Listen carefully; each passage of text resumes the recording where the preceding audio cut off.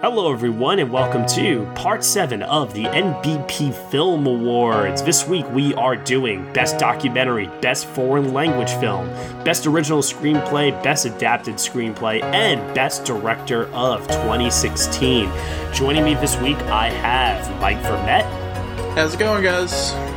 And we also have Kristen Lopez. I didn't have to see 50 Shades Darker this weekend. Yay, me! Yeah. You are so lucky. I'm lucky, too. I didn't have to see it this week myself, which I was very, very proud of. Mike Vermette, are you seeing that movie anytime soon? You fuck no. Give me a break. I left my Adol beads in the drawer where they belong. Yeah. Oh, that's funny. Well, this week we do have quite a bit to discuss here in terms of these 5 categories. Sadly, Michael Schwartz and Will Mavity could not be here to discuss their picks with us. However, we're going to start off with Best Documentary Feature Film. We're going to do a runner-up and a winner here. So I'm going to read off Michael's picks first. His runner-up for Documentary of the Year is Wiener, and his winner is OJ Made in America. For Will Mavity, his runner-up is 13th, and his winner is Gleason. Now let's pass it off first to Kristen Lopez. What is your runner-up, and what is your winner for Best Documentary of 2016? I do want to throw out that this was a very hard category for me because I saw a lot of really good docs. And I didn't put 13th or OJ because I knew that somebody would talk about that, and I wanted to kind of spread the love a little bit. So my runner-up, I will say an honorable mention was Amy Berg's An Open Secret, but that didn't go wide enough. It just went to YouTube because she couldn't get distribution for it for obvious reasons. Is Holy Hell? Did anybody else see this? No, what is this? I've never heard of it. No, I have no idea what this is. So Holy Hell is a documentary that this group of like Southern California people who had all been part of this cult essentially decided to make a documentary about their time in it. And I'm a big fan of films about cults. I don't know why. I read, you're talking to the girl who read a 700-page biography about Jim Jones and the People's Temple. So I watch a lot of movies about cults. But this one was really interesting in the fact that, you know, the movie prides itself on the fact that it was formed in West Hollywood. This was a cult that was formed in West Hollywood in the 80s, and it was filled with utterly beautiful people. Everybody in this cult was gorgeous, and that was kind of what allowed them to say, well, we're not a cult, we're just a group. They had a very charismatic leader, and as the movie progresses, they all start to realize collectively that their leader, quote-unquote, was not the person that they thought he was. And normally that goes with the territory. But just hearing what this person was able to achieve, being this like weird immigrant who did porn and stuff, it's this utterly crazy movie. It's not the best made documentary, but goddamn if that story is not utterly compelling. So if you are a fan of like crazy things that happened in the 80s, specifically, you know, the cult atmosphere, Holy Hell is a lot of fun to watch. You've sold me. I'm totally gonna go check this out. I'm all about this. Is this on a streaming platform that I can check out? I think it is, but I can't recall because I saw it towards the beginning of the year through a screener. But I'm sure you can find it because it should be out by now. Yeah, and I'm definitely gonna have to check it out now. That way you just surmised the entire plot of that flick. It sounds so interesting to me. It's awesome. It's really good. What is your winner? And my winner is one of what I called one of the best documentaries, one of the best movies of the year. And I'm sad that it didn't get enough traction, but it was Southwest of Salem, the story of the San Antonio Four.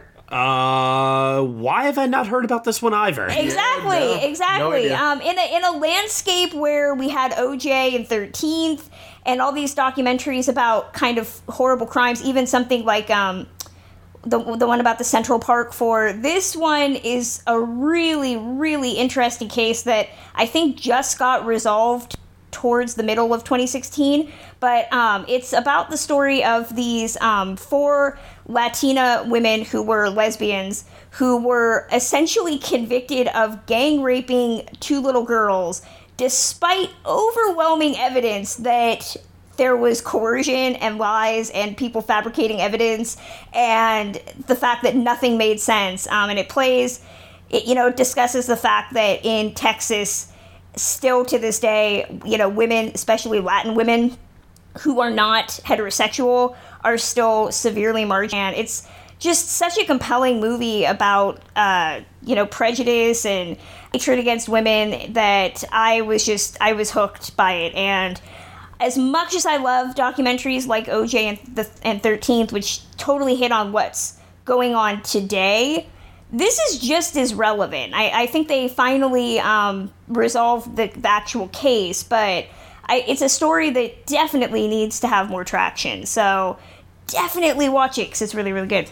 Kristen, I want to thank you so much for providing me with 2 documentaries that I have not heard of this year and that I actually really, really badly now want to check out. I'm just doing my job. Yeah. Okay, Mike Vermette, runner-up and winner for Best Documentary of 2016. All right, so my picks are definitely not going to be so far out of left field. But my runner-up is OJ Made in America. Now is it because of the length or... I mean, the length didn't bother me. I thought it was really interesting. It's like the 7 hours or whatever it is, 7.5. It's kind of like binge watching a TV series. Yeah. So it really doesn't, length doesn't bother me. I think it's so in depth. I think it's so good. I learned so many things that I didn't really know. And I think it's a perfect companion piece to the OJ TV show. Yes. People vs. OJ Simpson. Which I thought was amazing and definitely one of the best TV miniseries of last year, by a mile. So I think it's really cool to check out the documentary first, kind of see the real case with the real people and learn everything factually, and then go check out that TV miniseries and see what a great job they did, making it, taking the documentary and kind of turning it into a real show. Mm-hmm. So, I thought it was good. I thought it was so interesting. I learned more about O.J. Simpson in 2016 than I think I've ever would have wanted to know. That was my runner-up. I loved O.J. Made in America. My winner is an easy one if you've been listening to this podcast. I've mentioned it numerous times, and that is Wiener. Yes. There is nothing else this year that has made me, cringe and hate a human being as much as watching Anthony Weiner's story. He's just a despicable person, and I loved how we got to see beneath his face that he shows the world. And I just love the fact that it's so tragic. He's a tragic figure that he can never get outside of his name. He can never get away from that name Weiner.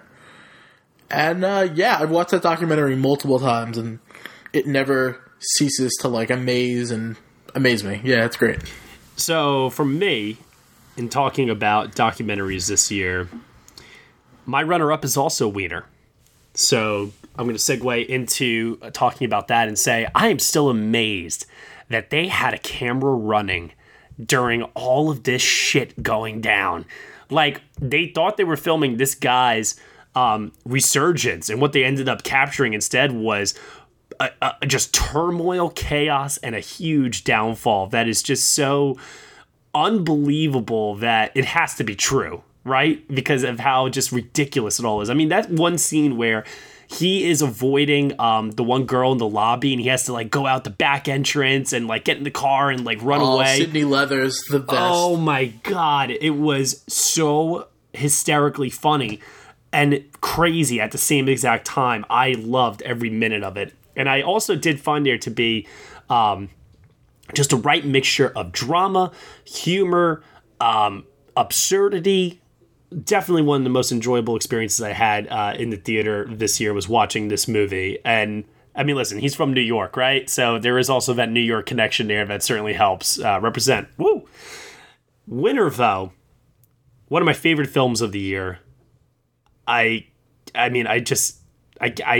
could not believe how much emotional power was packed into this 90-minute runtime, and that is Ava DuVernay's documentary 13th. So good. Exactly. Where a documentary like OJ Made in America needed 7.5 hours, this film needed a fraction of that time to tell a story that is so compelling and just such a great summary, and also takes everything from a point of view that I found to be very, very unique.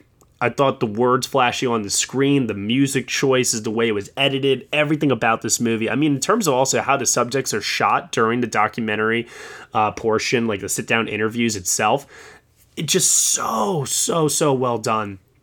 This is on Netflix right now. I highly urge everybody to check it out. I think it's actually now even more important and more timely now that Donald Trump is our president, because there is a clip in the movie that is now, I think, just so much more powerful than it was when this film came out during the election period.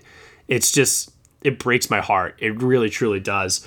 And I would love nothing more than to see Ava DuVernay get up on that stage and accept the Oscar for this movie. I don't think it's going to happen because of OJ Made in America, but damn, man, if this film does not, to me, it's a perfect documentary. It really, truly is. One of the best ones I've seen in recent memory. I absolutely love this movie. Just to throw in, I will say that both of the movies I recommended are available for rental on Amazon and YouTube and iTunes and all the places. All right, cool. Let's move over to Best Foreign Language Film, because with Best Foreign Language Film, we also have a runner-up and a winner, but some of us struggled with that a little bit this year, and that's fine. You know, I understand that many of the best foreign language films of the year have not expanded yet to many parts of the world, so I understand if people have had struggles seeing this. But I'm going to start off with Will Mavity first here. His best foreign language film runner-up is Train to Busan, and his winner is, get ready for it, here it comes, Elle. Sorry, Kristen. Will and I are done. We're not talking for the foreseeable future. Michael Schwartz. It's interesting because his runner-up is Elle. I'm just going to assume it's because not a lot of people saw. They weren't other foreign choice. films this year, Yes. right? Yeah, lack of options. And his winner is Tony Erdmann. Kristen, I know that you've seen Elle. I saw one foreign language film this year, and if you have to see one foreign language film this year, please, dear holy Jesus, let it not be Elle. Okay? So, I don't have a winner or a runner-up. I just have one big shit pile directed by Paul Verhoeven that's called Elle, and it's garbage. So, yeah, I guess if you have to put something under best foreign language film, because we live in Trump's America now, words mean nothing. So words are going to mean what I say they mean, so best means worse now. And, yeah, Elle. Fuck that movie. All right, Mike from Matt. Do you have a runner-up, or? I do not. I only saw one foreign film this year, and I really loved it. So, oh, that's good. All right, that. so what's your foreign language film winner then? The only one I saw this year was Train to Busan. Oh, okay, that's cool. And that's totally in my wheelhouse. And there is no, woman tracking down a rapist. So that's probably a good thing, right, Kristen? Yeah, I'm gonna take that. Zombie trains. Zombie trains are better than, If a train full of zombies had decided to eat Paul Verhoeven and then rape him, maybe that might have been interesting. I don't know. I don't know movies anymore, apparently. I feel like that with a combination of Basic Instinct, Showgirls, and all these other types of films that he's made in his career, it's I get this feeling that he's Public Enemy #1 for you. Dude, no. I love Showgirls. Showgirls is one of my favorite movies of all time, okay? And yes, I know that has rape in it, okay? Yeah, but, okay, it doesn't have freaking Elizabeth Berkley deciding to bang the dude, okay, and then, kick the shit out of him not wearing a top. Spoiler alert, Kristen. Okay, the movie's at least 20 years old. Spoilers are irrelevant at this point. I don't want to get sidetracked too much here, but just out of curiosity, Kristen, if Isabelle Huppert were to win Best Actress for the movie, would you be upset? Again, we live in Trump's America. Words mean nothing. I'm just going to hear them say any other movie that Isabelle Huppert has made, and I'll be like, okay, I'm never going to acknowledge the fact that it's for that. Career award, basically, is what you would look at it as, essentially. Any other film, yeah, pretty much. They could literally say that she won for freaking, what's that movie where Kevin Spacey plays the talking cat? She's not in it, but, yeah. She could, They could just put that, and I'd be like, okay. 9 lives? 9 lives, thank you. Yeah, they could say, Isabelle Huppert won for 9 lives, and I'd be like, yep, clap it. Yeah, that, she deserves it. Just never gonna hear that word, that name coming out of their mouth. Oh my god. Train to Busan is awesome. Everyone should go see it. It has zombies on a train. It's basically Snowpiercer with zombies. And it's this, like, really lovely story about a guy who's been estranged from his daughter. And they're traveling to Busan, and there are zombies on the train, and he has to protect her with everything he's got. And it's awesome. And I think The Walking Dead could actually learn a hell of a lot from Train to Busan. I agree with that statement. I also can't wait for the American remake, Train to Boston. I hope that doesn't happen. Oh, it's happening. You better believe they're going to find a way to make this happen. Going to be in it? Because that'd be kind of awesome. It's definitely going to be Train to Boston, directed by Peter Berg, starring Mark Wahlberg. It's going to happen. Matt Damon's going to play the daughter. Oh my God! No, have Matt Damon play the badass guy on the train in that movie. That'd be awesome. Yeah, I'd be all about it. I'd be so down for it. All right, moving on to my best foreign language films this year. So I probably saw the most foreign language films of anybody, I guess, but I still didn't see a lot. I saw like The Wailing, I saw Train to Busan, I saw Elle. I mean, but my runner-up is actually Tony Erdmann. I thought Tony Erdmann was a sweet, fun movie that had a lot of good humor in it. Really, really fantastic leading performances. And a real gut punch of an ending that, with the recent news of its American remake coming, starring Jack Nicholson and Kristen Wiig, I honestly cannot wait to see what they bring to this material. My only plea is that I don't want it to be 2 hours and 47 minutes again. I do believe that length was unnecessary, and that's why it's not my winner. My winner is one of my favorite movies I saw this year. Some of the most fun I had in the movies this year, and that is The Handmaiden, which is so twisted, so dark, and so much goddamn fun. I loved everything about this movie. I loved how exquisite it was in terms of its design work with the costumes, the production design, the cinematography, the music. Everything about this movie is just so well made, so well acted. And my God, I'm telling you right now, as far as its story structure is concerned, it's just so impeccably well made. It really, truly is. I can't urge anyone enough that has not seen this movie, see this movie. It's like the Nocturnal Animals of foreign language films this year. It is dark, it is twisted, it is dirty, it is also so much fun in terms of its story structure. Check it out. You will not be disappointed. Okay, moving on to the next category now. Best Adapted Screenplay. We have 5 that we are going to list off here. And I'm going to toss it off to Michael Schwartz first. His picks for Best Adapted Screenplay this year are number 5, he has Moonlight. Number 4, he has Hidden Figures. Number 3, he has Love and Friendship. Number 2, Indignation. And number 1 is Fences. And for Will Mavity, his number 5 is Arrival. Number 4 is Lion. Number 3, Indignation. Number 2, Love and Friendship. And number 1 is Moonlight. Kristen, let's throw it off to you first. What are your 5 for adapted screenplay? Okay, so my 5 and my 4 are not the best movies, but let's just say they're Take One's movies that were originally in here that got last minute changes. So my number 5 is Assassin's Creed. Yeah. Yeah. Even me, who like actually plays the games, is okay. Like, no in thanks. my defense, actually, there's no defense. It's just pure shameless bias. These are subjective, so I can't argue so much here. As I've mentioned before, I did not hate this. Maybe because I don't play video games. Maybe because I've seen so many horrific video game movies that this one not being a steaming garbage pile named Elle helped. I don't know. It is the best video game adaptation I've personally seen in its defense. Yeah, I mean, the script knows, I think there's an awareness that there's a lot of silliness in it. so it tries very hard to pare down stuff without trying to dwell. You know, you can kind of see where they're kind of erasing stuff, thinking people are going to find that really stupid. But you know what? It worked for me. I don't care. It's my number 5. Number 4 is another critically maligned movie, and it's Live by Night. This is getting very interesting, I have to say. Live by Night, again, really, really, really long. And I've read the book. Book is boring as hell.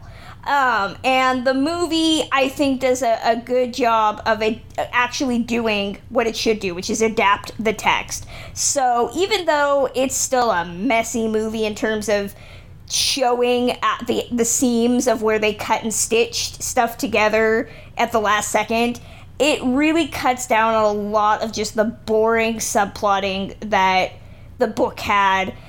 Yeah, it's a couple different movies rolled into one. In the middle of the movie is essentially a remake of Elmer Gantry. But you know what? If you're remaking Elmer Gantry, that's not that bad. And there's some good prose in it, I think. So that's my number 4. I promise these get better. Oh, thank God. Number 3 is Fences. Oh, okay. There we go. I knew I'd hit on one. I don't know if you kissed Wilson's text word for word, essentially, but you can't really go wrong with a playwright like Wilson, whose words are just so beautiful and really convey the kinship of family and how we both love and resent each other at the same time, and the nature of fractured dreams. So if you have to adapt a play word for word, you can't really do any better than Fences. You know, I respect people putting this on their list, but I'm one of those people that it's like, in a way, kind of like disqualified for me as a result. But I respect everybody that puts it on their list. I think, take it from the context with which you explained just now. It's a worthy choice. Okay, and then my number 2 is Hidden Figures. Yay! Yeah, I love Hidden Figures so much, and this script, I think, does a great job of balancing the seriousness with the humor. There's some great characterization written into... There's personality written into each of the characters, and it's not personality that's reductive. You know, this one's the sassy black character, and this one is the, woman who's a career woman, and damn it if her family suffers. There's not that reductiveness to the characterization, even though I think it would be very easy for a poorer script to do that. And yeah, it's not perfect, but it's just heartwarming. So I really love that. My number 1, y'all should kind of know Nocturnal Animals. Nocturnal Animals. Exactly. Yeah! I have not read the book that this is based on. I have the book, but I've heard that Tom Ford is pretty much just threw the book out and made his own movie, because there's a lot of changes, even though the basic threads of the plot are still there. I love this script. There is just a crackling rapid fire to everything. The speeches that the characters make are so eloquent and so fantastic, and it helps if you have great actors saying your words. And Laura Linney's moment with Amy Adams, I just love how that's written. I love everything about this movie, damn it. I love everything. It's my number 1. Okay. I mean, it's no shock, it's no surprise to myself or anybody else that's been listening these past couple weeks. And I just rewatched the film recently. Isn't it awesome? I can report that the film still inspires some really, really, really fantastic conversation once it's over. And as a result of that, it's definitely one of my favorite adapted screenplays of the year, one which we may be hearing about in a little bit again. So, Mike Vermette, top 5 best adapted screenplays of the year. All right, so my number 5 might, be an odd choice, but my number 5 is Snowden. I really loved that film way more than most people did. Yeah, I think so. I was totally intrigued from beginning to end by that movie. I had never seen the documentary. That's why. Okay. And then I saw it, and, I get why people were kind of, down on it. But maybe having seen the movie first, I've seen it again since I saw it in theaters and after I saw the documentary. And I still really like it. I think it's really interesting. I think it's he's painted in a really interesting light, Snowden himself, and I think that Joseph Gordon-Levitt does a phenomenal job. And I think the script is really tight. I think they do a really good job of getting you immersed in his world and getting you invested in those characters. Yeah, so I really liked that one. So Snowden is my number 5. Number 4 is Love and Friendship. Ah, yes, Whit Stillman.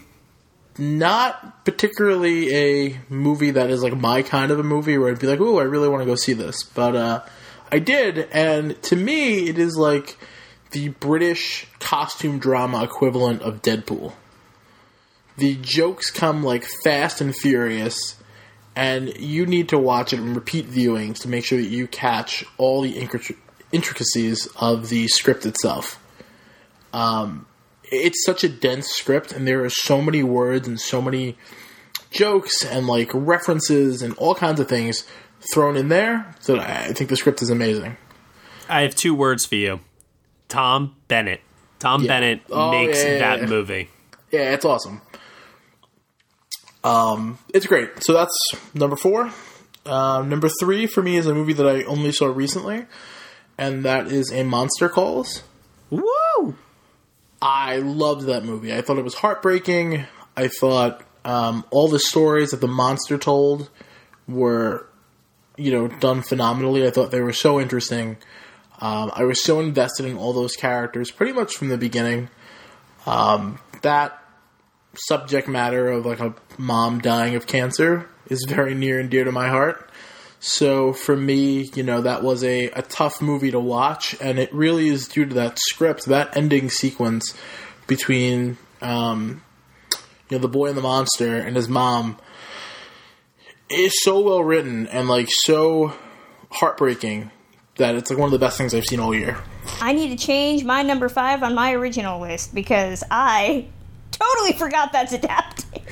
Oh, no. Oh, no, Kristen, no. It's all good. It's my number 6, and it just missed my list. I really wanted to include it. I adore that movie. I really love it. Yes, somebody whose mom died of cancer, that movie really hit home for me, so I really liked that one. Number 2 is Indignation. Oh, man, this is getting some love. I loved this movie. I thought this movie was so smart, so sharp, so well written. The ending totally caught me off guard, which it probably shouldn't have, but I think that was due to the writing itself, where I was so invested in the characters and so invested in the story that I kind of forgot the opening. So when the ending rolled back around, it kind of hit me like a ton of bricks. And I loved everything about Indignation. And my number 1 is a movie I've talked about before on this podcast, and that is Fences. Ah, yes. I know, I guess it's a cheat, because they basically just used the Wilson screenplay, the Wilson script, but I still think it's awesome. I still think that it's beautiful. Like, the words themselves are beautiful, like kind of what Kristen said. And, it is in the way of the delivery of those words, and they're delivered perfectly. So the way the script is given to the actors, I think, is perfect. And, I think it's a nearly perfect script. So, number 1 is Fences. Okie dokie. My list is going to probably be very, very different because I have some films that weren't really mentioned a lot, but number 5 was mentioned before. It is Nocturnal Animals. I was saying before about how dark and twisted this movie is and how much it inspires some really, really great conversation once it's over in terms of the nature of human beings, men and women, relationships. I really, really dug what Tom Ford did with this movie, and leaving it very ambiguous in many areas, I think really, really helps a lot with its thematic resonance. So that's my number 5. My number 4 is a film that did not get much love this year, and I thought that it was really, really well constructed, and that is Patriots Day. I thought that the film moved at a really, really great pace. I thought that it did very, very well by honoring those that were impacted by the horrific events that took place in Boston. Really, really fleshed out all of the characters, and also really captured that Boston language and that Boston attitude that a lot of people in that community have. And so it's my number 4 as a result. Number 3 is Arrival, which I am shocked that not many people have brought up a lot, but I think that film, from a structure standpoint, is so well put together that by the time the film reaches its ending, it comes full circle at the end. It really hits you with what, for me, was one of the most devastating gut punches I experienced in cinema all year. I really thought it was really smart. I thought it was very, very well done in terms of its introspective nature. And I thought that, once again, as far as a screenplay that gave you a lot to chew on, which is something that I like to get out of my screenplays a lot, I thought that it did its job very, very well. Number 2 is Moonlight. Due to the emotional journey that Chiron undergoes, there's not much else that can be said about this film that's not already been said before. The film is just so beautifully well written. It's very humanistic. It also is very tender. It does not shy away from some more of the harsh realities of the world that Chiron is living in as far as his internal struggle is concerned. And I think that's where the magic of this movie really shines through, is that it, in a way, through its screenplay and also a combination of the acting as well, it's able to convey this internal struggle that the character is facing, and it does it in such a way that really, really, truly does break your heart, really makes you want to root for this character as he progresses through his life in these 3 stages. So, number 1, though, it will come as no surprise to a lot of people, is Silence. As I was saying before, screenplays that give me a lot to chew on, a lot to think about, a lot to digest when I walk out of the theater. As somebody that was raised a Catholic and really has struggled a lot in his life with religion and also its use today, I found there to be so much to unpack in this movie. And I thought that Scorsese brought a very, very respectful stance on the nature of religion to this film, and it really explored it from both sides. I feel that this is a type of film that you could show to people that also aren't a part of this faith, and I think that they still could also get something out of it as well, which I think is a very tricky thing to do here. You know, a lot of faith-based films tend to hit you over the head, and they tend to be, as a result, pretty bad films as a result, but I think Silence is something that's very, very transcendent, and a lot of that does have to do with the thought-provoking ideas that the film puts forth, and also doesn't answer in many respects. It wants you to contemplate and think about them, and that challenging type of material is right up my alley, so it is my number 1. Hey everyone, I'm Jason. And I'm Lee, and we are the Atlantic Screen Connection podcast. We look to take a magnifying glass to the films you love with a warm atmosphere and a good laugh, new releases, retrospectives, and absolute classics all reassessed and reviewed. Check out the ASC podcast on SoundCloud and iTunes, or keep in the loop on Twitter by following me at film_faculty or Lee at Big Pick Reviews. That counts as a promo, right? Right. All right, cool. All right, well, I guess we'll cut here. See you later. Welcome to the Atlantic Screen Connection podcast. Let the games begin. Moving on to Best Original Screenplay now. Original Screenplay. We have, from Michael Schwartz, number 5, La La Land. Number 4, Zootopia. Number 3, 20th Century Women. Number 2, Hail Caesar. And number 1, Manchester by the Sea. Will Mavity, number 5, Zootopia. Number 4, Everybody Wants Some. Number 3, The Nice Guys. Number 2, Captain Fantastic. And number 1, Manchester by the Sea. Ooh, Manchester by the Sea, number 1 on 2 lists so far. Let's head over to Kristen Lopez. What are your 5 best original screenplays of 2016? Spoiler alert, I'm going to break that spell. I kind of figured. Number 5 is Hail Caesar. I think the script for a classic film fan like me hits the right notes. There's so many fun references to classic cinema in there. The way that the Coens use language, to quote from the film itself, triplingly. You know what? It's one of the few films that, next to something like Arrival, that praises the English language and makes you realize that you don't know what words mean. Does anybody know what the word ruefully means before they saw that? No. No. So yeah, I think Hail Caesar is great. The script is pure joy. Number 4 is The Nice Guys. I have rewatched this several times in the last couple of weeks because it's been on HBO, and the script is still really funny. I don't think I love the movie, and I don't think the script is nearly as good as something like Kiss Kiss Bang Bang, but it's still really funny. And again, if you have great actors saying your prose, it's amazing.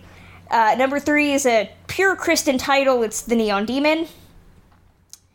Yeah, the script there I don't think gets a lot of praise in comparison Not to from other... me. In comparison to, like stuff like cinematography or maybe acting or something like that. But I think it's just got a great insidiousness to it. To throw out a Paul Verhoeven comparison, Showgirls thought that it had, like, nice witty lines because they were, like, frank and vulgar. This actually, I think, has some great lines that are really, really smart and funny. And, you know, the whole discussion about whether lipstick shades being named for either sex or food.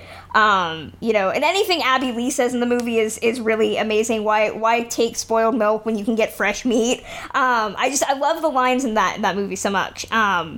Number 2 is Edge of 17. Well, you know what? That is a great choice. Yeah, I'm that really very is. surprised, that nobody else said that, because that script is a mile-a-minute just ride of emotions, that so many amazing lines that really captures the state of growing up, and whether you're a teenager, whether you're an adult. And again, it's just a really great script that captures a personality and a time of becoming that's amazing. And my number 1, again, it's a Kristen title. It's American Honey. You know what? I don't know what the deal is with this movie, because I wonder how much of it was improvised. That's you the know what I only mean? reason why I didn't pick it. It was on my list originally, but I know that most of the script was improvised. That's the only reason why I didn't. I don't care. It's my number 1. I love all the lines in that movie. Whether it's too. improvised, I agree. I mean, improvised, you still have to have the basic outlines of a script. And I think, again, for a movie that's almost 3 hours, there's got to be, structure there that would require... And again, you need actors who apparently not only can act, but can come up with stuff on the spot. And I think Andrea Arnold always has really great dialogue in her work, and I think this is the culmination of that. And you're probably going to see American Honey show up at least once more before this is over. So, yeah, it's my number 1. Okie dokie. Mike Vermette, what do you have? All right, so my number 5 is Everybody Wants Some. I'm a huge Richard Linklater fan, and I think it's a great script. I think this is an underrated movie, underappreciated. I think this script really allows you to, fall in love with this bunch of real douchebags that these kids are, and you fall in love with them by the end. Each character is distinctly different. I think all of them have their own unique voice, and I think it would have been real easy for this script being written by somebody else to have them all kind of sound the same, all high school or I guess college level, assholes. But instead, they all have their own unique voice. And that's something I really appreciated walking out of the theater. I thought they were all individuals. So I really like that one. And you know what, too? Part of the film's magic is that, when you talk about them having their own unique voice, it's all about these guys trying to find themselves, exactly. Ultimately, by being weird and being out there and just trying new things. They're ultimately discovering who they are, which is something that I was able to personally relate to a lot through my own college experience, and I think a lot of people are able to do that as well. It's like you put yourself out there so much when you're in college, and in the process you find what works, what doesn't, and you learn a lot of valuable life lessons along the way. Yeah, I really love this film. Yeah, it's great too. It's also a beautiful sequel to Boyhood and Dazed and Confused at the same time. So it's really good. More people should check that movie out. I think it'll have the longer shelf life than people give it credit for. I think I'm the only one who did not like that. It's a guy thing. Maybe it's a, yeah, I was going to say maybe it's a gender that thing. does not surprise me, Kristen. And I love Dazed and Confused, so I don't know. Maybe it was a bad day. I would give it another look, but it's not really your kind of movie. Anyway, number 4 for me is Zootopia. Yay! This is a movie I totally missed in theaters. I didn't expect much from, and then I saw it and I loved it so much. And I've seen it a few times since then on Blu-ray. It's awesome. Like, the dialogue in that movie is basically a buddy cop movie. They've made a buddy cop movie with animals. And it is so sharp and so smart. And some of the funniest, lines of the year. Flash, the sloth, is amazing. And everything that comes out of Jason Bateman's mouth is absolutely perfect. So, Zootopia ranks huge in my heart for this year. Number 3 was one that Kristen talked about, Edge of 17. That movie is just amazing. It's beautiful, it's funny, it's heartbreaking, and Haley Steinfeld delivers that script better than anyone could possibly imagine. And again, it's another thing where, the script is perfect for the actors. Kind of like what I said about Fences. She delivers everything so perfectly. And, I mean, that script is a mile a minute, and it's awesome. Don't discount Woody Harrelson, too. He's got some great lines Woody in that Harrelson's movie. fantastic. Oh, he's brilliant in it. But it's more for me, he's always good. Woody Harrelson's usually a safe bet. Haley Steinfeld is perfect in it. Number 2 is La La Land.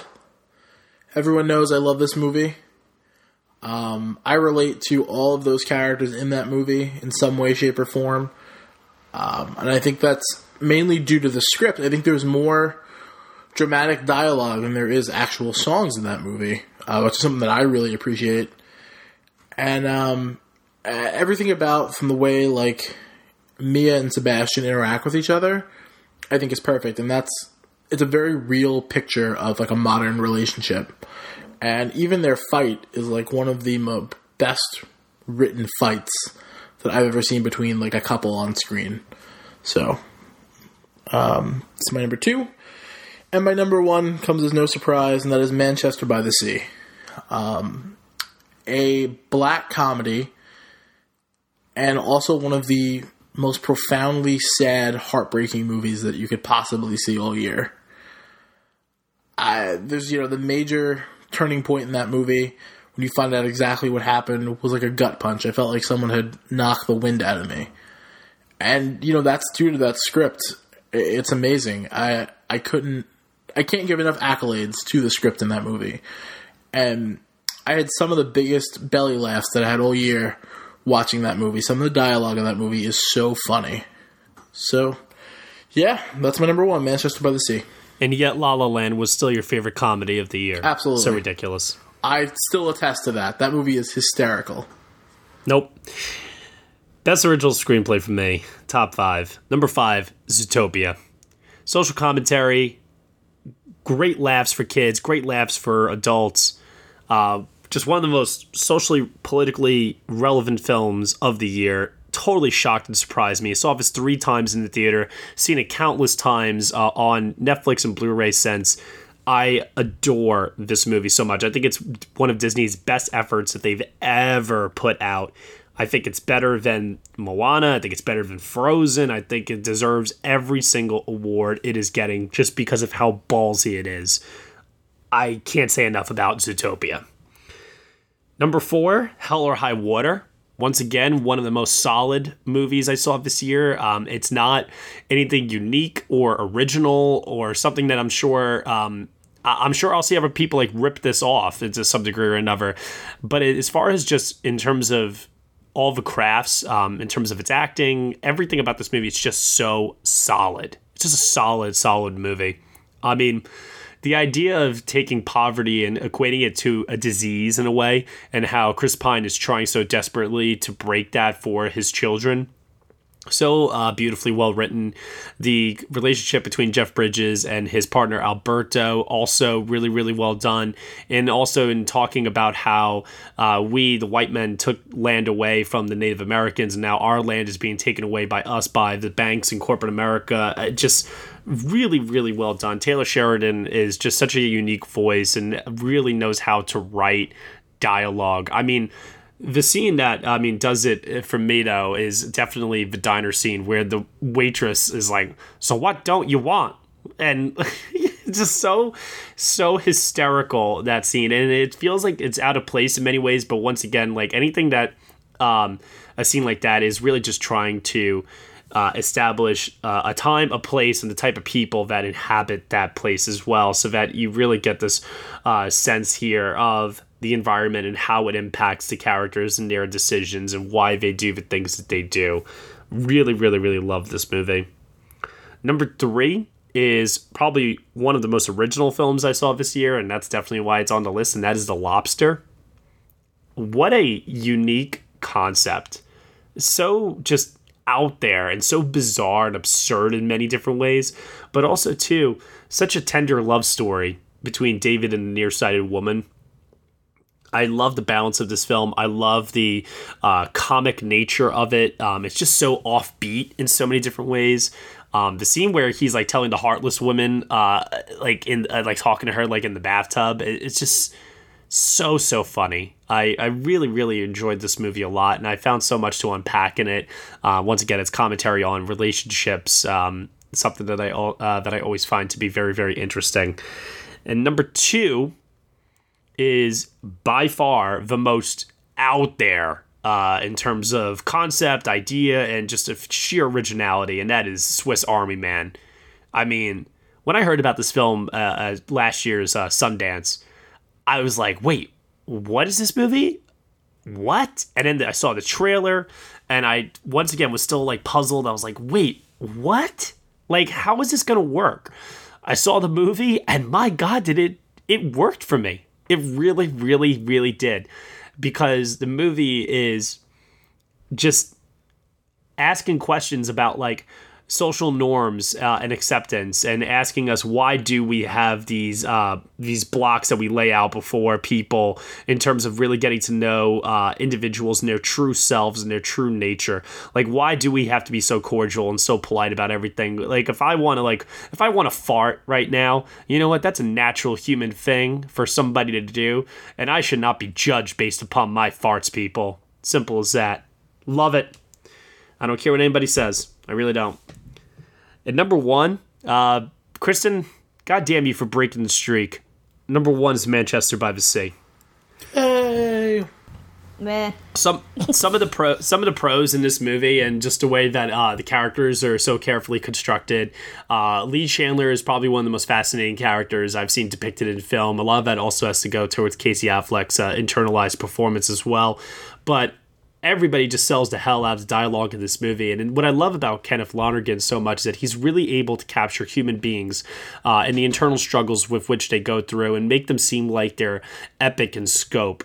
But yet they're so personal, though, to the characters. And I think that is something that deserves to be celebrated in a time where we're writing characters and films are being written in such a mainstream, cookie-cutter way, and we're not really capturing the full complexities of human beings on screen.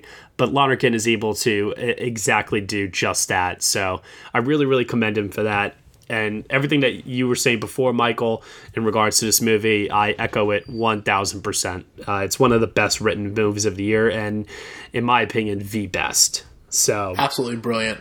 I genuinely really hope that he wins over Damien Chazelle come the Oscars. I think he really does deserve it. I do too. Like, I love La La Land, and I'm a big fanboy for that movie. But I can admit when something is better, and like, absolutely, I think Manchester by the Sea deserves that, and I think Casey Affleck deserves the Oscar over Gosling. I mean, yeah, even more than Denzel. I think he gave the best performance of the year by a mile. Casey Affleck. Definitely. Best Director, final category here. Top 5, once again. Who had the directorial achievement of 2016 for you? Michael Schwartz picks are number 5, James Schamus for Indignation. Number 4, Barry Jenkins for Moonlight. Number 3, Denis Villeneuve for Arrival. Number 2, Joel and Ethan Coen for Hail Caesar.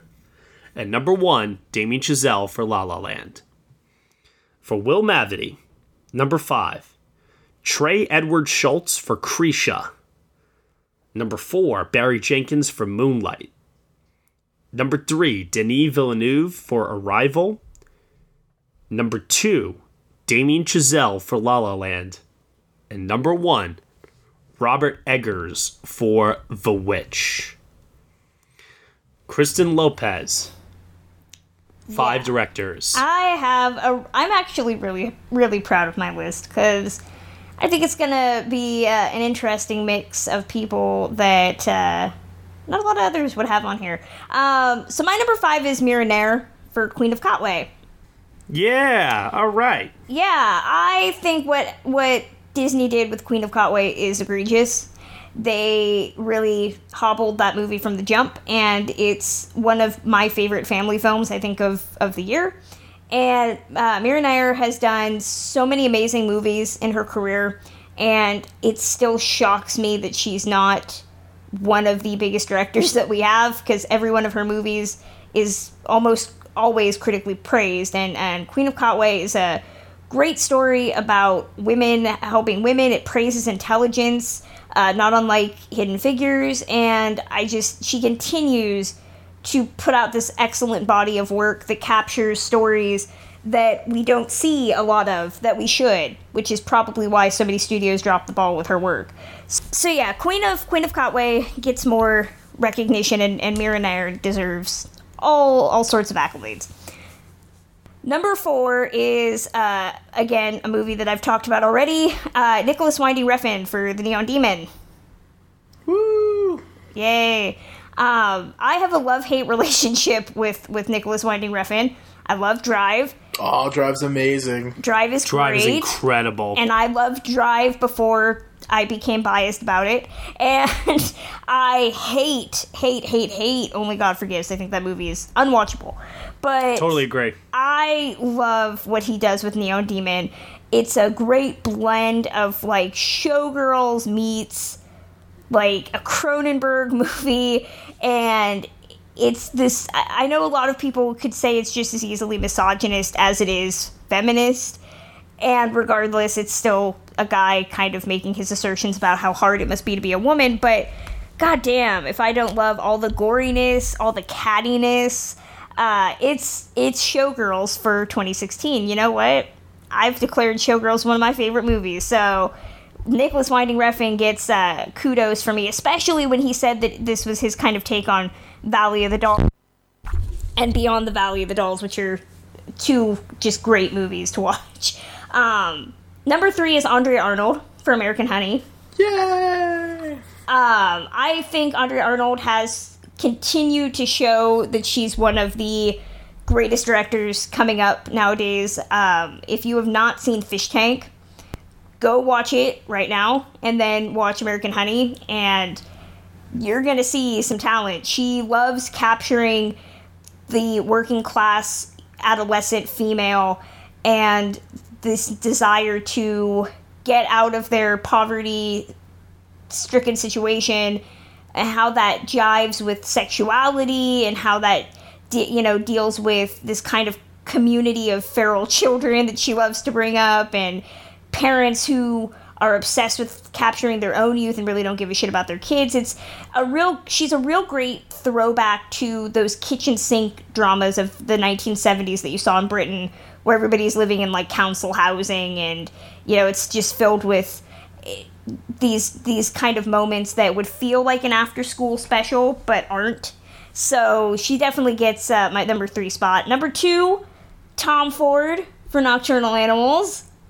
Yeah. I've been saying for as long as I've been on here, you never underestimate Tom Ford, okay? Not only is the man sharp-dressed, and he makes cologne and perfume that smells awesome, but I think Nocturnal Animals showed that he was not a one-trick pony, because he's not only creating a Tom Ford movie, but he's also showing that he can be like a Sam Peckinpah. And to be a Sam Peckinpah-esque director is very hard work, especially if you were Sam Peckinpah and you were just like fucking up every time you directed something. But I mean, Tom Ford shows that not everything is pretty and glossy. Sometimes it's, you know, horrific and tragic, and he just navigates these tones so beautifully. And I've said it before, I love this movie so much. But he was not my number one, because my number one is a director who I have said give her all the awards, and that's Ava DuVernay for 13th. Oh, wow. Yeah. I still think it's egregious that she was not nominated for Best Director when she made Selma. And Oh, yeah. I think it's sad that she's not getting more recognition for 13th, because I don't know a lot of directors, and the only one that comes to mind recently is someone like Ron Howard, or maybe Martin Scorsese, who likes to do narrative films and then dabble with documentary. And Ava DuVernay makes a documentary that feels cinematic in the way she composes her talking head interviews, the way she blends music and popular culture and history, and it feels like a narrative feature, only you know it's a documentary. So I love Ava DuVernay. I think she's fantastic. I would literally watch anything she puts in front of me. I have never had an interest in A Wrinkle in Time, but damn it, I'm ready for her to do that one. I think, what is that, next year or the year after? So, yeah, Ava DuVernay, 13th, Best Director, hands down. Alrighty then. Very, very good choice. Mike Vermette, what do you have for your top 5 directors of 2016?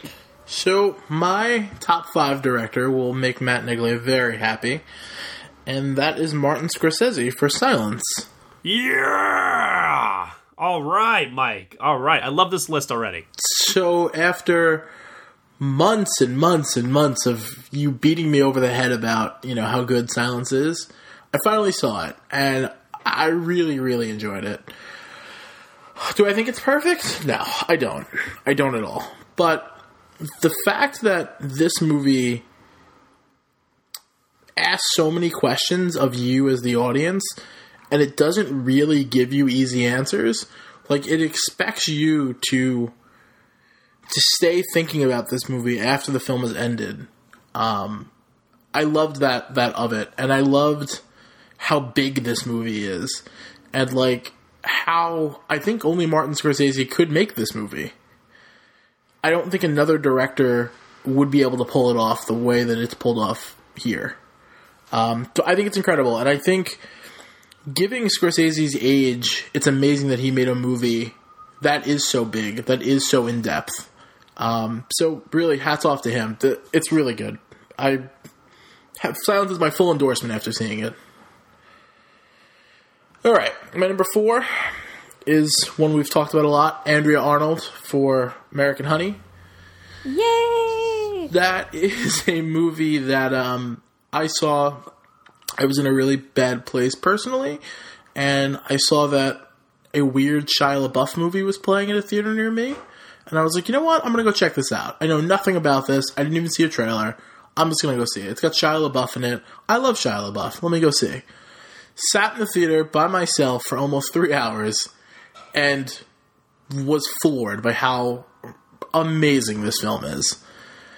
It makes you believe that these characters actually exist in real life. That somewhere I could walk down the street and run into Star. And that is due to the actors, but more I think it's due to Andrea Arnold.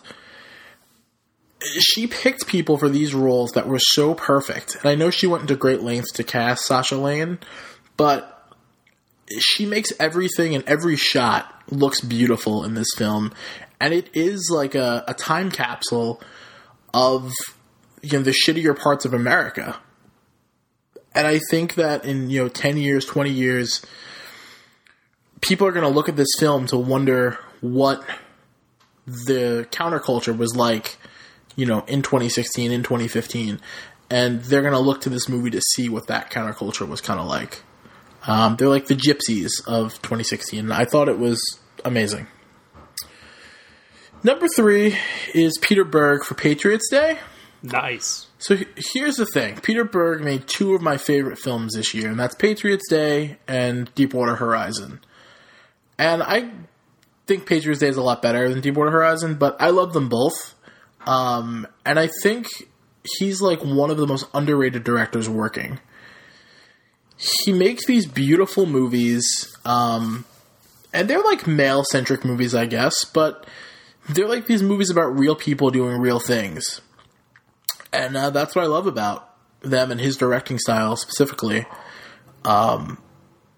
Patriots Day was amazing. I loved the way everything was filmed, from the marathon races themselves to the bombs, actually going off, to the firefights, to the quieter moments just between Mark Wahlberg and his wife. I thought was great.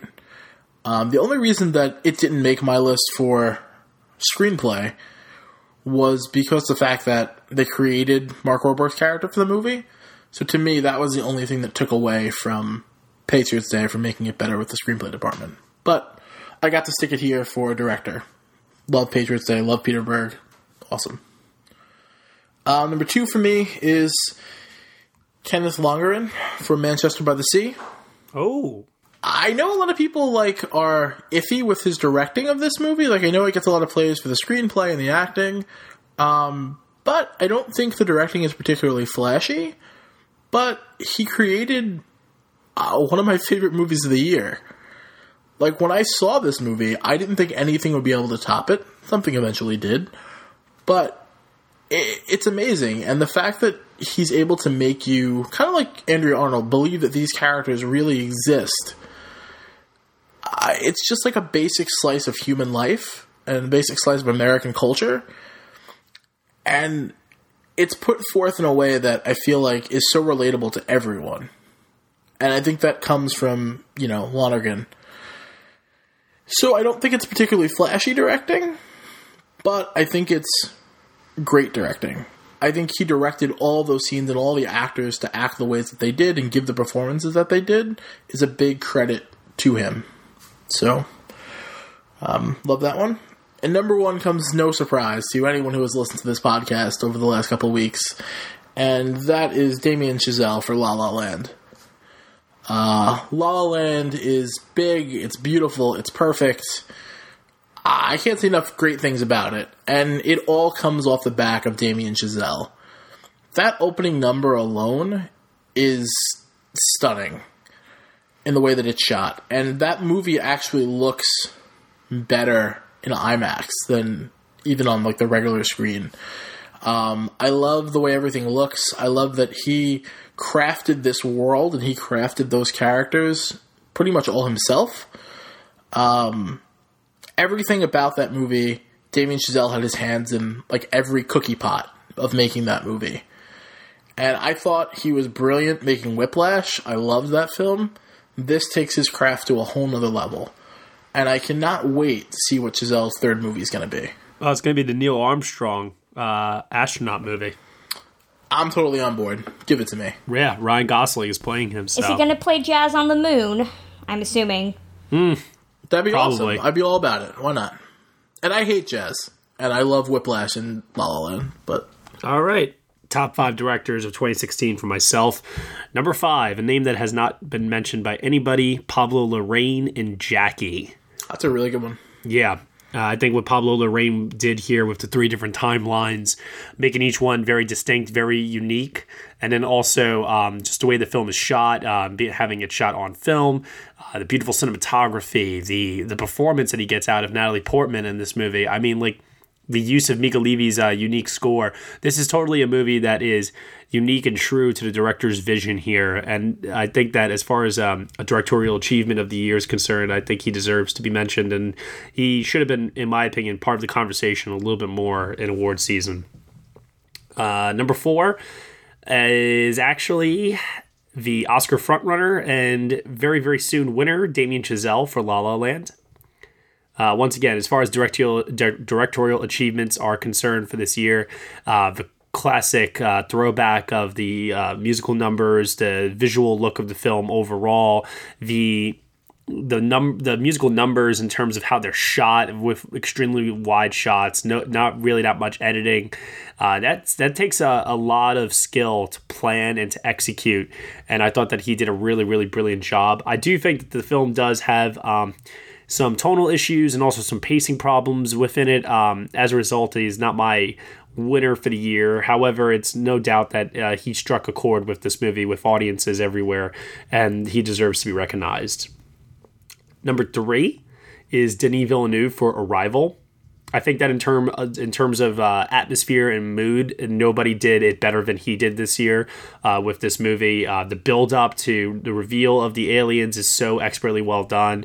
The playing around with the structure of the film itself and the little bits of editing that creep their way in, but also at the same time don't give you so much that you're able to figure out what the movie is really going to be revealing towards the end. And then when it does, it all makes sense. The only thing that he, I guess, is in a way maybe committed of a crime of is that borrowing Max Richter's score for the beginning and ending of the film and thus costing Johan Johansson his Oscar nomination for this movie. But even so, I think that the choice of music in the bookends of this movie is so well done in establishing the emotional journey that the character of Louise goes on, and it really does, like I was saying, strike a chord with audience members and myself personally. I responded very heavily to this movie in a very, very deep and emotional way, and a lot of that had to do with the way that he handled the material. So, number 2. Everybody is expecting me to list Martin Scorsese in number 1, but I am listing him in number 2 for Silence.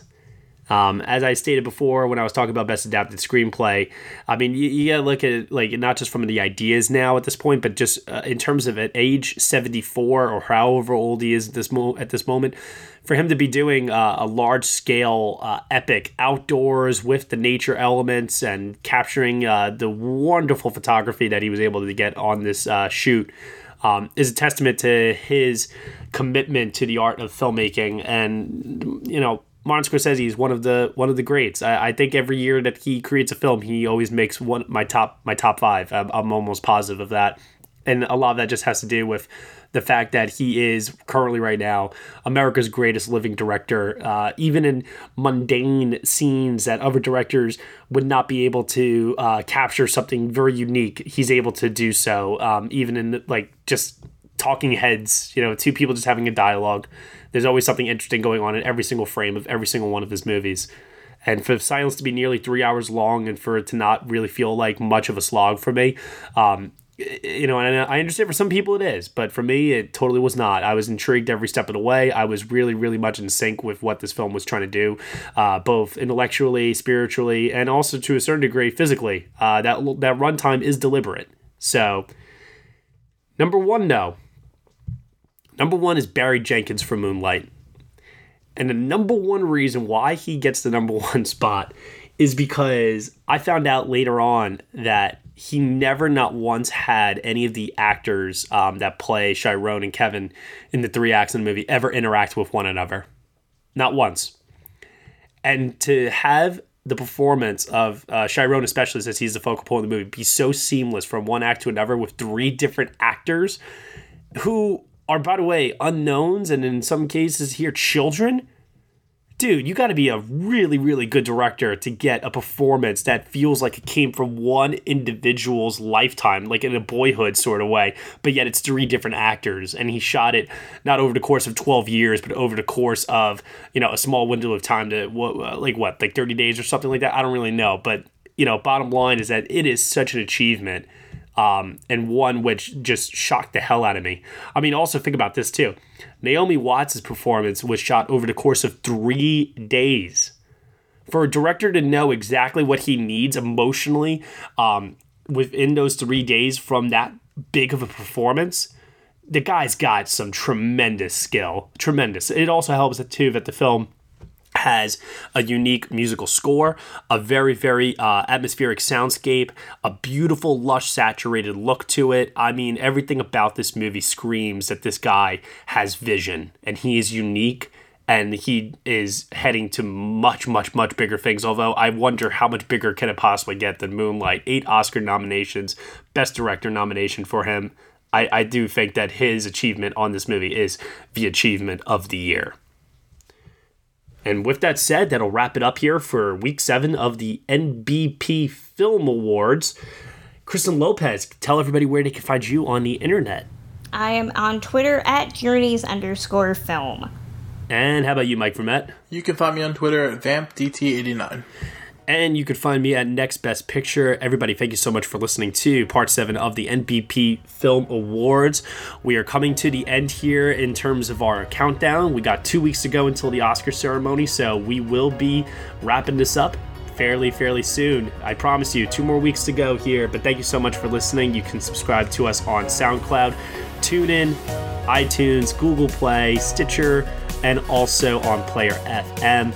Be sure to also leave us a review on iTunes. Send us your feedback and your suggestions for the show. We would greatly appreciate it. We will see you all for Part 8 next time.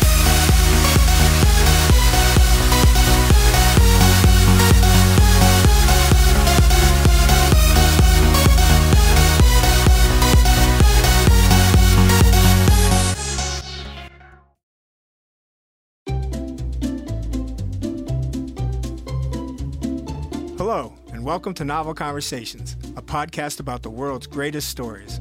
I'm your host, Frank Lavallo, and for each episode of Novel Conversations, I talk to 2 readers about one book.